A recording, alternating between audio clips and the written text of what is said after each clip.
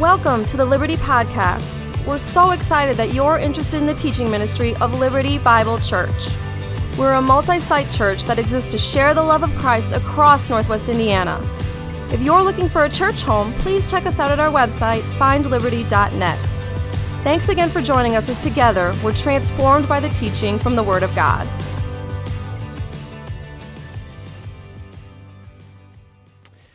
Be curious, not judgmental.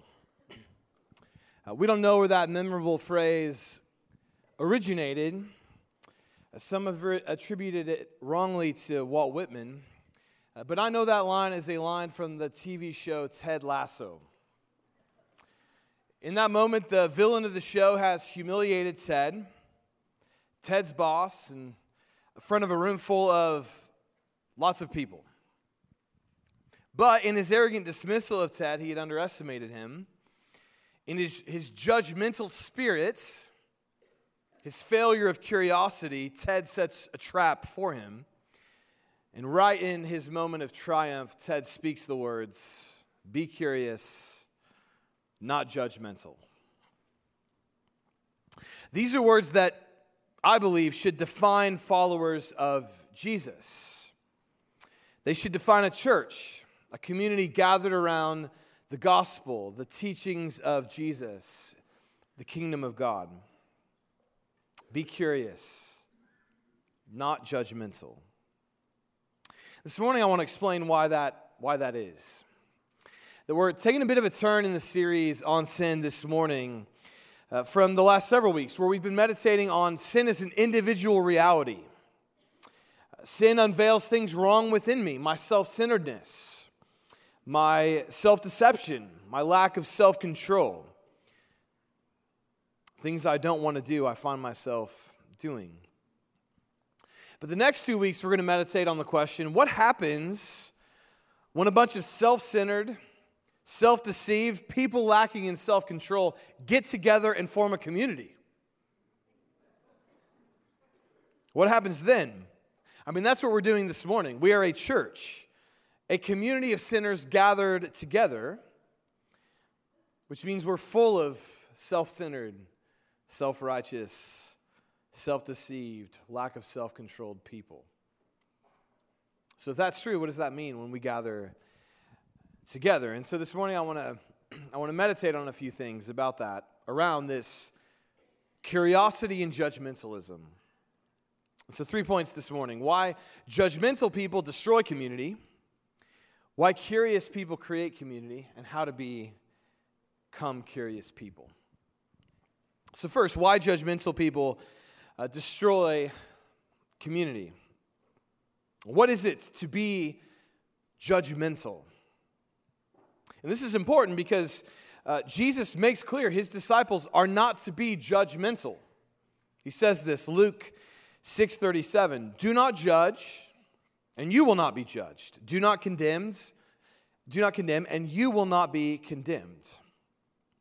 Now, we'll actually have a full sermon on this text in September, I believe, so come back then. But for this morning, the high-level point Jesus is making there is do not be judgmental. This is important to Jesus. Do not be judgmental. However, one of the most common words non-Christians use to describe Christians is judgmental. In their book, Unchristian, the Barna Group, in their research, found that 87% of non-Christians describe Christians as judgmental. 87% of people we hope one day would find the liberating truth of Jesus say that the church is not a curious community, but a judgmental one. And maybe you hear that and think, not fair. And there is some truth to that. We hold beliefs as Christians that many in the world will find judgmental. But before you go there, I just turned 40. I've been a pastor almost 20 years, and I've been in the church in my entire life. And while I have met some incredible Christians along the way, My own 40-year experience would say we have a judgmental problem in the church. I believe it's why we just lived through the first pandemic in history where the church did not grow but actually shrank. Because judgmental people are not fun to be around. They destroy community. So what does it mean to be judgmental? Now we can take that question in a lot of directions.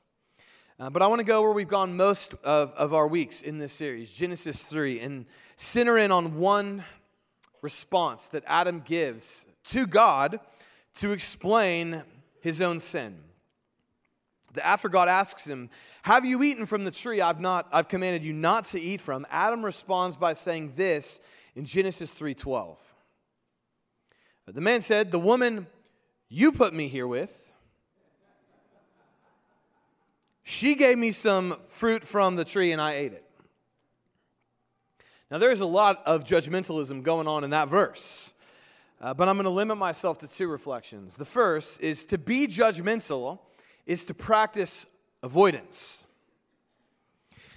One of the reasons why we've done this series is not to make you feel bad about yourself, but hopefully to show you the deep complexity of sin. That my hope is we could open up space to explore with compassion our sinfulness, our brokenness, what's wrong with us.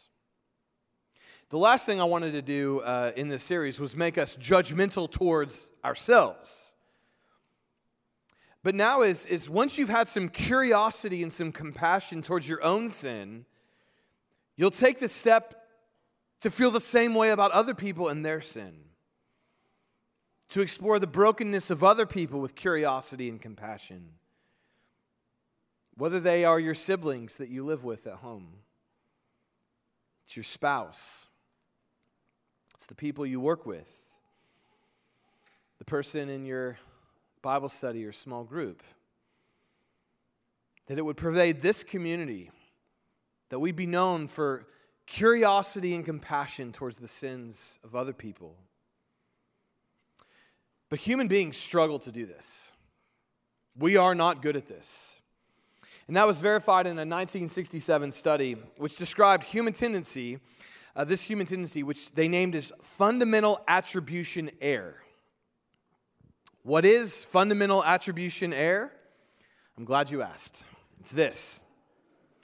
It's the tendency people have to overemphasize personal characteristics and ignore situational factors in judging others' behavior. Because of the fundamental attribution error, we tend to believe that others do bad things because they are bad people. So when it comes to my own sin, I recognize there's situational factors at play. So I'm curious and compassionate towards myself. When someone else does something wrong, I just assume the worst and label them a bad person.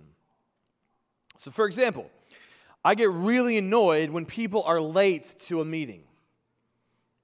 And I, in my worst moments, make immediate conclusions about why they were late. They're disorganized. They're irresponsible, not dependable. But believe it or not, I, on occasion, have been late to things. But in those cases, there were always completely reasonable factors. Literally a few weeks ago, I was on my way to a meeting. My engine overheated on Indiana 49, on State Road 49. And I look, and my clamp is off my engine, and it's just overheating. So I was late to a meeting. Completely reasonable understanding. So let's apply this to sin. When it comes to our struggles with sin, we have reasons, we have factors, we have stories in our history that we know give explanation to why we do some of the things we wish we would not do. So we show compassion and curiosity towards our sin.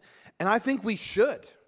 It's been the heart of this series, is not to lay shame and guilt on us for our sin, but to say, look with compassion and curiosity, because that opens you up for grace.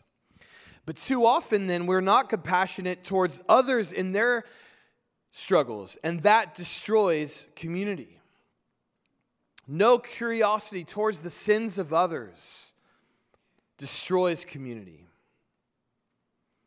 And I wonder how many people, that's one of their primary experiences of Christianity. Christians walking around telling what's wrong with the world and other people in harshest terms we can imagine. Totally avoiding the reality of our own sinfulness, just like Adam. That woman you put here with me, she made me eat it.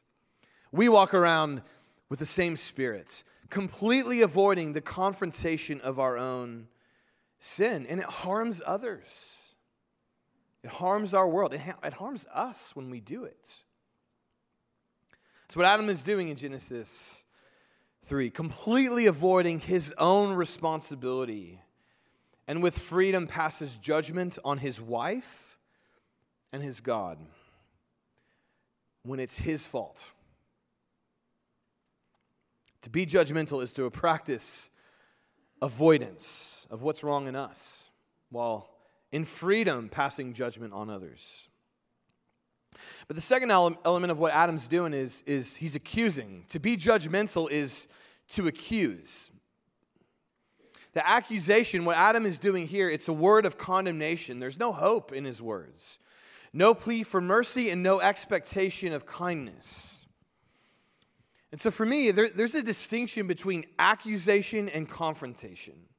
That I'm not suggesting we never point out the sin we find in another person, but we should never point out what is broken in someone else in the spirit of accusation. Because that's literally what Satan is called, the accuser. And I find when I take up his work, it's not a good vision of life. But accusation ruins community. Because what happens in accusation is first, we have no interest in the truth. We reach conclusions, we ask no questions, and we form a firm opinion in our minds. I see this so often in the church. We hear something about someone else, from someone else, and we immediately draw conclusions. That's accusation. Where what is sought is not the truth, but we enter into the role of prosecutor. We form the case in our minds, and we prosecute them. Before others, before God, and in our hearts, rather than seeking truth. That's what's so strikingly different about God's approach to Adam and Eve than what Adam and Eve are doing. Adam and Eve have all kinds of accusations flying around, but all God does is ask questions. Where are you? What have you done? Who told you that? Accusation has no time for questions. And yet that is all God has time for. If you read through Genesis 3, he's only asking questions. Accusation is no interest in the truth, but it's also giving up on another person, rather than expecting in hopefulness that God will bring his redemption into their life. And I want to be clear, again, I'm not saying we should never name sin or name the wrong within a person or within a community. I'm literally doing that right now. So I'm not saying you never do that. But there is a reason Satan is given the name the accuser. Because he doesn't want to just point out the wrong in another person. He wants to prosecute them. This one's mine, and God has no right to them. But in the church, if we believe the gospel, if we believe in our own redemption, there should be a hopefulness pervading us, even as we name what we might see as wrong in other people. And I'm not saying I always do this. I don't. But I want to. And I want to because I don't want people to view the church as a place of judgmental people. And I fear that's what a lot of my non-Christians view the church, non-Christian friends and families view the church as. And to summarize, there's one of my favorite songs, a song called River by Leon Bridges. Clearly grew up in the church. Would seem to me he's not there currently. But in the song River, he sings, longing for redemption, but he stands outside the church, skeptical that the wrongs he has done could be forgiven. And so he sings, oh, I want to come near and give you every part of me, but there's blood on my hands, and my lips are unclean. He wants to go to the river. to be washed clean, but he's unsure. Can I? To be judgmental destroys community and destroys the hope of the gospel in people's lives. But curious people create community. So this is going to be a short point, but second, why curious people create community. And I've already mentioned this, but if you have a Bible, you should go to Genesis 3. This meditating on this text for this series has really struck me fresh. God begins his interaction around the first sin only asking questions. Now, he will make pronouncements. I've read the rest of the Bible. I know that. But in that moment, as he confronts sinners in their first sin, it's only questions. Where are you? Who told you that? Have you done what I asked you not to do? What have you done? Questions. To ask questions is to practice curiosity. And to be clear, God already knows the information. Whereas when we ask questions, we actually don't know the information, which means when we pass judgment on people, we always do so with not enough information. God has all the information, but still asks questions. Because questions invite community, invite the possibility of community. To ask questions invites community. To hurl accusation is to destroy community. That's so good, I'm going to say that a second time. To ask questions invites community, but to hurl accusations destroys it. And as I said, even God will stop asking questions, and he makes pronouncements. But the first pronouncement he makes is a curse on the serpent, not on Adam and Eve. He actually doesn't curse Adam and Eve. And we'll talk more about that in a few weeks. What happens when we persistently refuse God's invitations and questions to return into community with him? There does come a point when God stops asking questions. I recognize that. But that's never God's first step. And you see that in the life of Jesus as well. Going around, asking questions. Read through the Gospels. Jesus is frustrating. Every time you ask him a question, he asks you a question. Because he wants to know you. He's curious. As John said, he didn't come into the world to condemn the world, but to save it. And salvation and gospel and grace enters into the world not through accusation, but through question, through curiosity. Curious people create community. And what God is doing in asking questions is inviting Adam and Eve back into community with himself. So, how then do we become a curious community? Well, first, we are a curious community when we enthusiastically embrace the leveling doctrine of sin. Martin Luther King Jr., when he was trying to explain why racism was so persistent in American society, had this to say: I'm convinced that men hate each other because they fear each other. They fear each other because they don't know each other. And they don't know each other because they don't commune with each other. And they don't communicate with each other because they are separated from each other. The problem, King says, is we are separated from each other. But here's the beauty of sin. Sin unites us. We are all equals. We are all deeply flawed. None of us is better than anyone else. I cannot separate myself out from others as superior to them, no matter their politics or vision of life. And Jesus explicitly warned us against that spirit. He tells a parable about one man, a Pharisee, who goes to the temple and he prays this prayer: God, I thank you that I am not like other people. Robbers, evildoers, adulterers, even like this tax collector. I fast twice a week and give a tenth of all that I get. Now, before we judge this guy, if I was to ask people to raise their hands in the room, and I'm not going to ask that, so don't raise your hand. How many of us fast twice a week and give 10% away of everything that we get? This is a moral man, that's what I'm saying. He's deeply religious. And he's contrasting himself with a tax collector, a man who rips off the poor, lives in luxury, no doubt never fasts, probably through his theft is feasting sumptuously. So the Pharisee says, thank God I'm not like that guy. So let's read what Jesus has to say about that guy. The tax collector stood at a distance.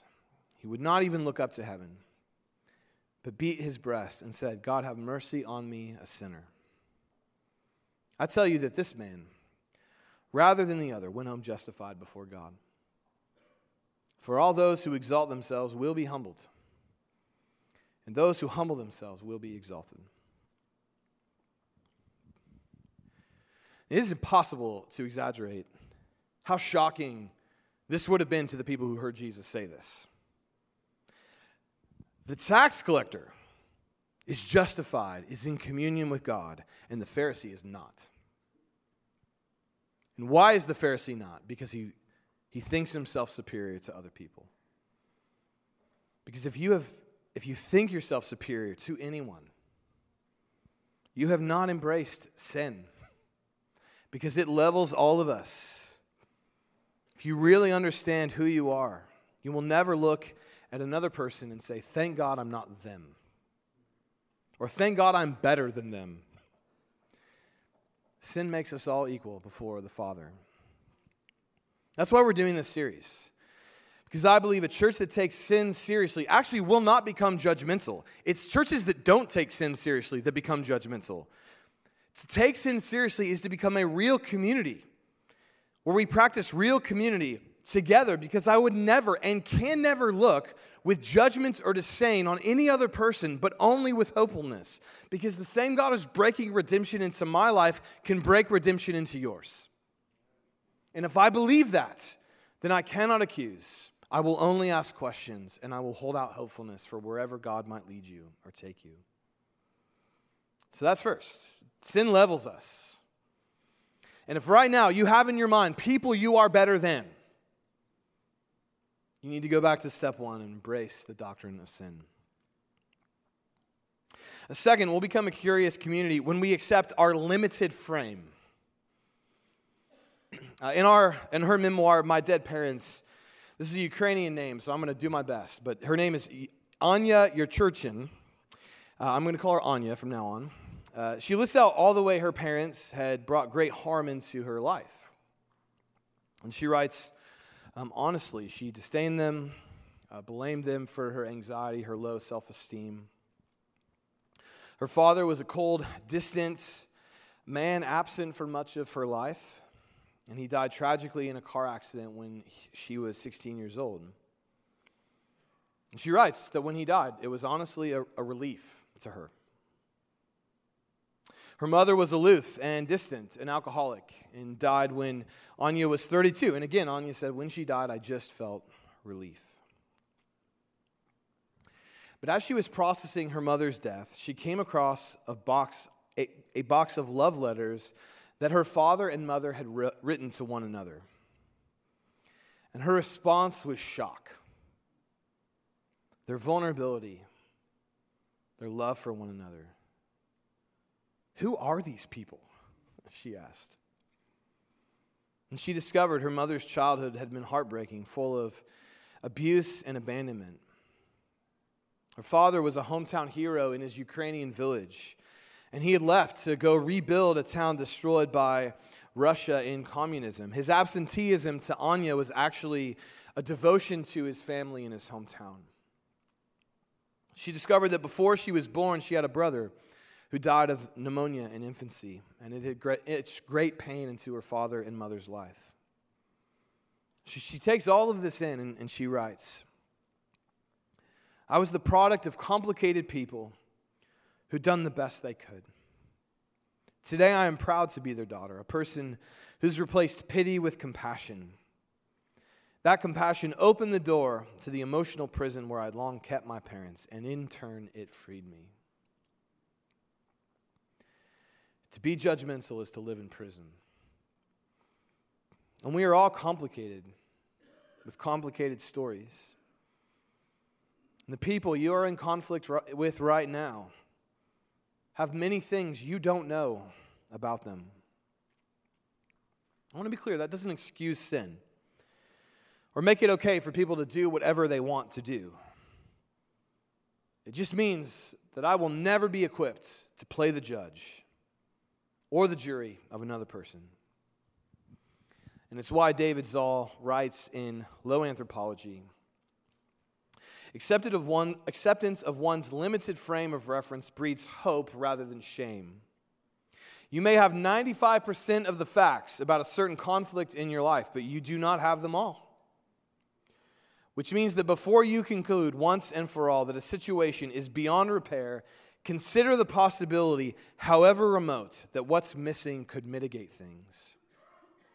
Ask that one last question.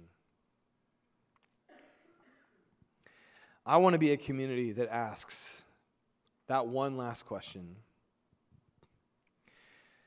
But too often, I've seen people experience the church as a place that doesn't ask any questions. We speak judgment with ease. We carry harshness like a badge of honor. Never asking the questions. And yet I'm grateful because the gospel is that God will always ask that one last question. And that leads me where I want to end our time this morning. We are a curious community when we love others the way He has loved us. So in our article, Is Marriage Obsolete? Heather Haverlasky reflects on why marriage is struggling. Divorce rates very high in our culture today. And one reason she gives is that we now view romance or relationships in a different way. The other person completes me, makes me feel good, fills me with joy. So the other person gives me something, that's why I stay in this marriage. But she points out, that's not actually where the power of marriage is. And she writes, marriage can't simply be about living your best lives in sync. Because some of the peak moments of a marriage are when you share in your anxieties, your fears, your longings, even your horrors. That's why sickness and death are key to marriage vows. Because there is nothing more divine than being able to say out loud, today I am really, truly at my worst. Knowing that it won't make your spouse run for the hills. My husband has even my worst before. We both know that our worst is likely to get worse from here. And somehow that feels like grace. Today I am really, truly at my worst. To be able to say that to another person and to have them stay committed to you in love is truly grace. And that's what makes a good marriage. Sure, there are high points of marriage. A few weeks ago when I turned 40, my wife took me to a steak place and I ate a steak. It was way too much money. And it was a lovely moment. But what makes marriage is not those high moments. It's when I'm at my worst, I'm still loved. And I believe that's what the church is supposed to be. Yet, how often do Christians run for the hills when something difficult arises in church?